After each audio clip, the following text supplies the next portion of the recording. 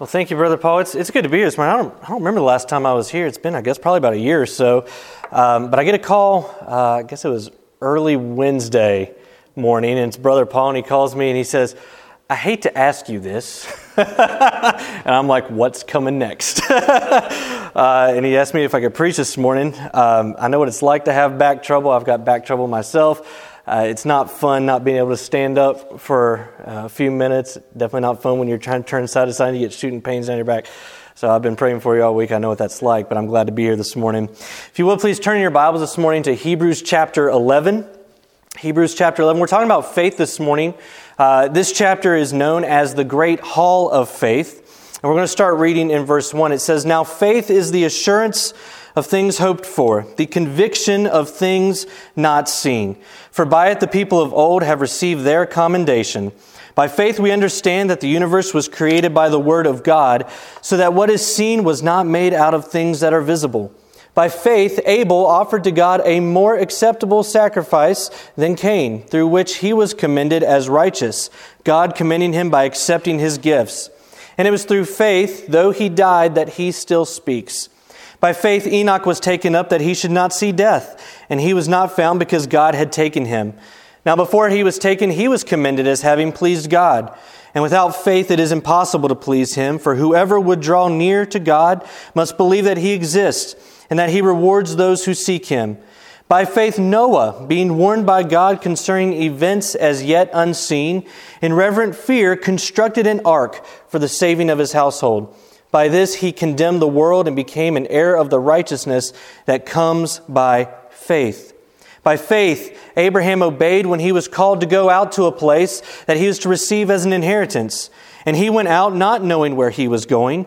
By faith, he went to live in the land of promise, as in a foreign land, living in the tents with Isaac and Jacob, heirs with him of the same promise. For he was looking forward to the city that has foundations, whose designer and builder is God. By faith, Sarah herself received power to conceive, even though she was well past the age, since she considered him faithful who had promised. Therefore, from one man, and him as good as dead, were born descendants as many as the stars of heaven, and as many as the innumerable grains of sand by the seashore. These all died in faith, not having received the things promised, but having seen them and greeted them from afar, and having acknowledged that they were strangers and exiles on this earth. For people who speak thus make it clear that they are seeking a homeland. If they had been thinking of land from which they had gone out, they would have had the opportunity to return. But as it is, they desire a better country, that is, a heavenly one. Therefore, God is not ashamed to be called their God, for he has prepared for them a city.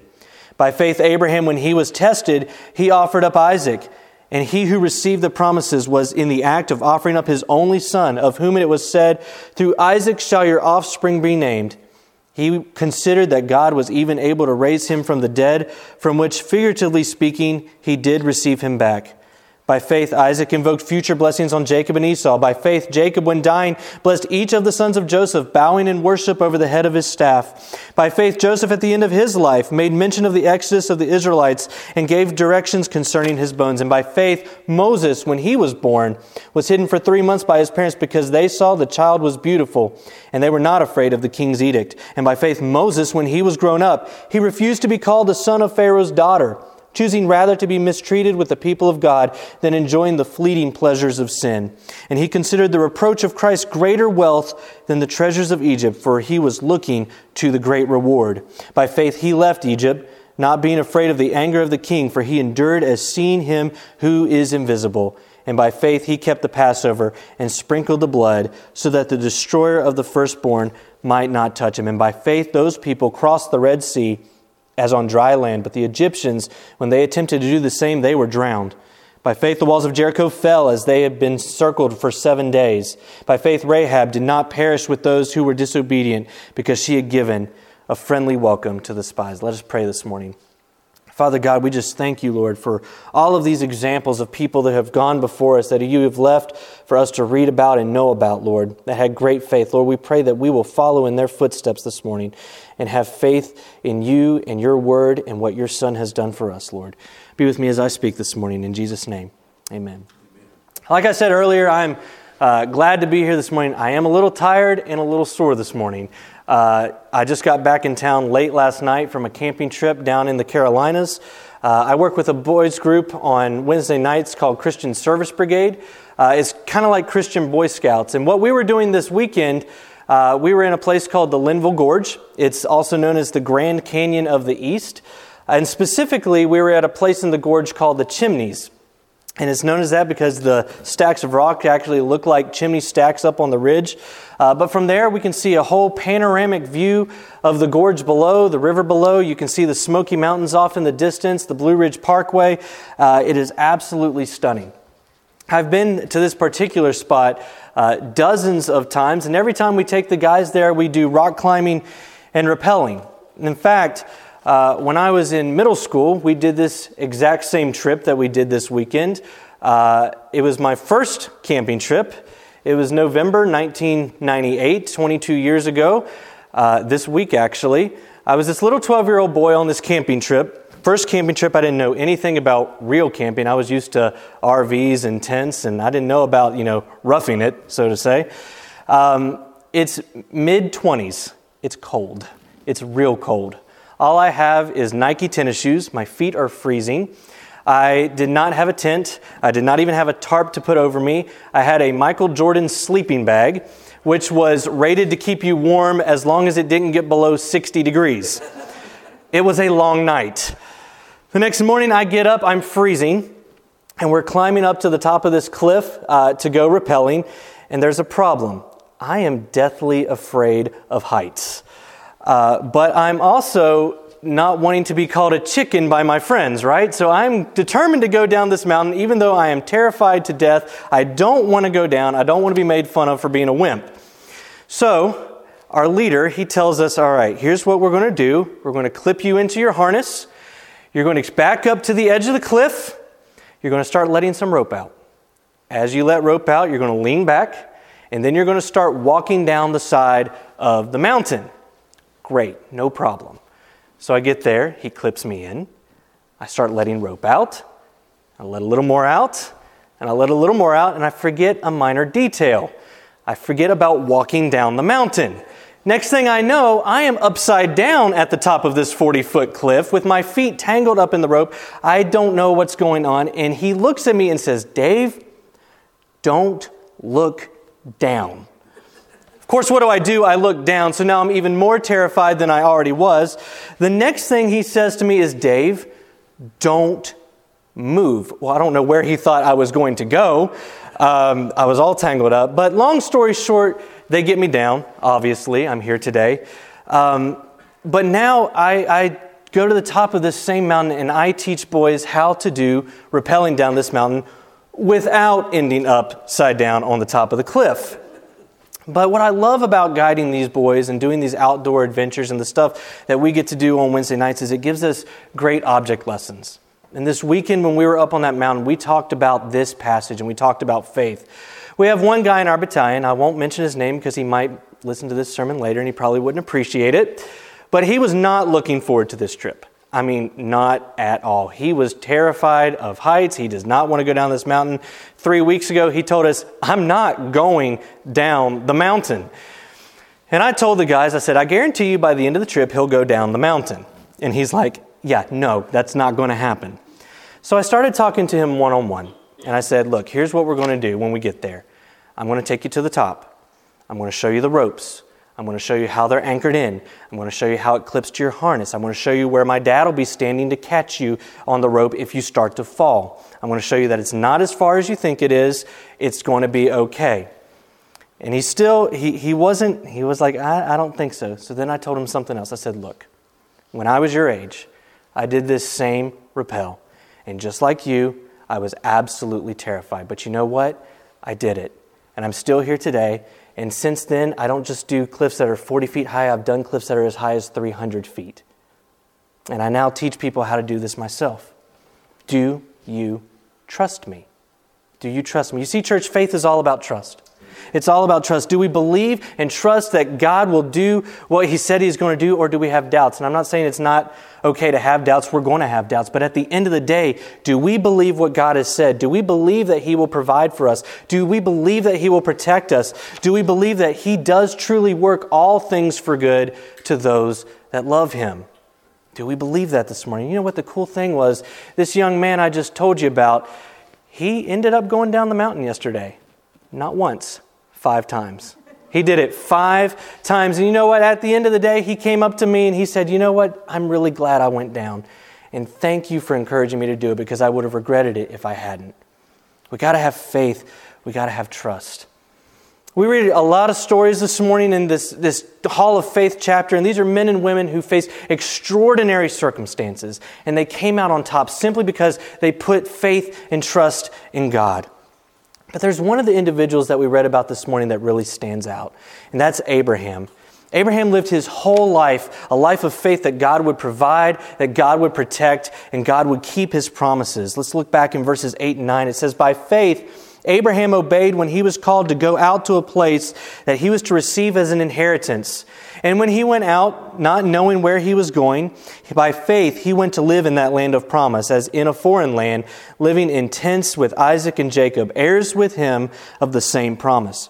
This is referring to a covenant that God made with Abraham back in Genesis chapter 12. I'm going to go there this morning so we can get some context here. Genesis chapter 12, verse 1, it says, now the Lord said to Abram, go from your country and your kindred and your father's house to the land that I will show you, and I will make of you a great nation. I will bless you and make your name great so that you will be a blessing.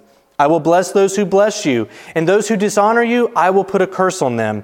And in you all the families of the earth shall be blessed, because through you, Abraham, the Savior is going to come, Jesus Christ. So God tells Abraham, all right, I need you to leave your country. I need you to leave your family, your friends, your home, your fields, everything. Take it and leave this place, because Abraham, I've prepared somewhere special for you. I've prepared a place that you don't know about, a place that's greater than where you are. You need to trust me, Abraham. And we see in the rest of chapter 12 that he actually does trust God. He goes into the land of Canaan with his nephew Lot and their families. Now, imagine this. Imagine today, God comes to you, speaks audibly.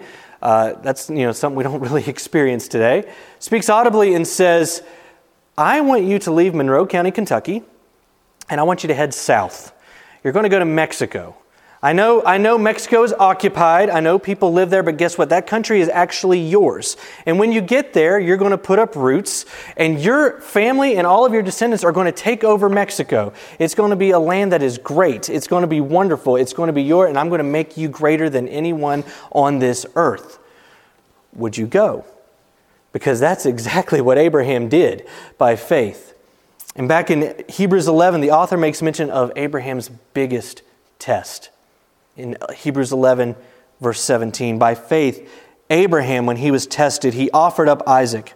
And he who received the promises was in the act of offering up his only son, of whom it was said, through Isaac shall your offspring be named. He considered that God was able to raise him from the dead, from which, figuratively speaking, he did receive him back. So again, this is referring to something that has already happened. Let's look back in Genesis chapter 22. Genesis chapter 22, starting in verse 1, says, after these things, God tested Abraham and said to him, Abraham. And Abraham said, here I am. He said, take your son, your only son Isaac, whom you love, and go to the land of Moriah, and offer him there as a burnt offering on one of the mountains of which I shall tell you.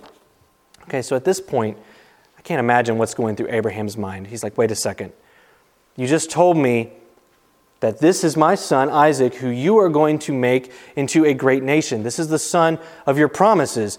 But now you're telling me you want me to take him up to this mountain that I've never been to before, and you want me to sacrifice him. What are you doing, God? You told me one thing, and now you're changing the promise. But that's not what Abraham's response was it? No. Let's continue reading in verse 3. It says, Abraham rose early in the morning, saddled his donkey, and took 2 of his young men with him and his son Isaac. He cut the wood for the burnt offering and arose and went to the place of which God had told him. On the third day, Abraham lifted his eyes and saw the place from afar. Then Abraham said to his young men, "You stay here with the donkey. I and the boy will go over there and worship and come back to you." And Abraham took the wood of the burnt offering, laid it on Isaac his son, and he took in his hand the fire and the knife. So they went both of them together, and Isaac said to his father Abraham, "Father," and Abraham said, "Here I am, my son." He said, I see the fire and the wood, but where is the lamb for the burnt offering?" Abraham is doing exactly what God asked him to do. He's taken his son Isaac to be sacrificed, but Isaac's not a dumb kid. He's smart. He says, "Dad, we're missing something here. We're going up to make offering to the Lord, but we don't have anything to offer. What are we going to do without a lamb to sacrifice?" And verse 8 goes on and tells us what Abraham's answer was, and it was one of faith. He said, "My son, God will provide the offering." Any time during this test, Abraham could have stopped. He could have said, "It's not worth it. I love my son too much. God's asking too much. I'm not going to do it." But that's not what he did. He believed that God would fulfill His promises. He had amazing faith. Genesis 22, starting in verse 9, says, "When they came to the place of which God had told him, Abraham built the altar there and laid the wood in order and bound his son Isaac and laid him on the altar on top of the wood. Then Abraham reached out his hand and took the knife to slaughter his son. But the angel of the Lord called to him from heaven and said, 'Abraham, Abraham.' And he said, 'Here I am.' 'Do not lay your hand on the boy or do anything to him. For now I know you fear God. You have not withheld your son, your only son, from me.' And Abraham lifted his eyes. He looked, and behold, behind him was a ram caught in the thicket by his horns. And Abraham went up and took the ram and offered it as a burnt offering instead of his son. So Abraham called the name of that place, 'The Lord will provide,' as it is said to this day, 'On the mount of the Lord it shall be provided.'" This is one of my most favorite stories in all of Scripture, because it shows us that God has a plan for everything. And He doesn't just ask us to do things for no reason. He has a purpose. And we need to put our full faith and trust in that plan, because He knows what He's doing, even if we don't. Amen. And Abraham did what God asked him to do without question, without hesitation. And God rewarded that faithfulness, supplying his needs. That's not to say that if we're faithful to God and trust God, we get everything we want. We won't. But we will have everything we could ever need. Everything we could ever need. And of course, Abraham and Isaac also foreshadow something greater. You see, the land of Moriah is where Jerusalem sits. And centuries later, it would be that same place where Abraham was willing to offer up his only son, and God provided a substitute so that that sacrifice did not have to be made. Centuries later, God would provide His Son as the ultimate substitute sacrifice for our sin, so we would not have to be offered up. God and Jesus Christ, they laid it all on the line for us. And we should lay it all on the line for them. You know, after we got done rappelling yesterday on the mountain, I took the guys back to the top of the cliff and we looked at this Hebrews passage. We focused on verse 1. It says, "Now faith is the assurance of things hoped for, the conviction of things not seen." The assurance of things hoped for. You know, when those guys, I had them on the top of the cliff, and the way the rocks are settled, when you look down from the top of the cliff, you can't actually see the bottom where you are going. And they had a choice. They could either walk back down the trail we used to get up to the top of the cliff, or they could go down on the rope. And if they went down on the rope, they had to have a lot of faith, and they had to have a lot of trust. They had to hope that as a guide, I knew what I was talking about. If they knew my story about 22 years ago, which they did, they might wonder if I knew what I was talking about. But they had to pray and hope that I knew what I was talking about. They had to hope that I knew the right knots to tie, the right place to anchor the rope. They had to trust that the rope would actually hold them. They had to trust and hope that we would catch them if they fell. And they had to hope that they would get to the bottom in one piece. And the ones that did go down the mountain, they put their faith and believed that what would happen is exactly what we told them would happen. And that's the same kind of faith we need to have with God, to believe and trust that what He tells us will happen is what will happen. Verse 1 continues to say it's the conviction. Some translations say the evidence of things not seen. Like I said, at the top of the mountain, standing on the edge, they can't see the bottom. They can't see the bottom where they're landing. It actually looks like you're going to go down to the bottom of the gorge. It's actually pretty scary. They couldn't see my dad standing down there holding the rope to catch them. They had to have faith that it was there. And I went over all of these facts with the guys after they had finished doing all this. We talked about all these things. And I said, you know what, guys? That's the Christian life. And isn't that true? Isn't that the scenario we are in? We hope and believe that the Bible is true.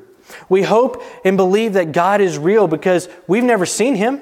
But we're convinced He's real. We're convinced He's there. We know He's been there for us. We know He's answered prayer. We know He's worked in our personal lives. We've seen Him all throughout history doing His work. We've witnessed evidence of God in creation and witnessed Him in our lives.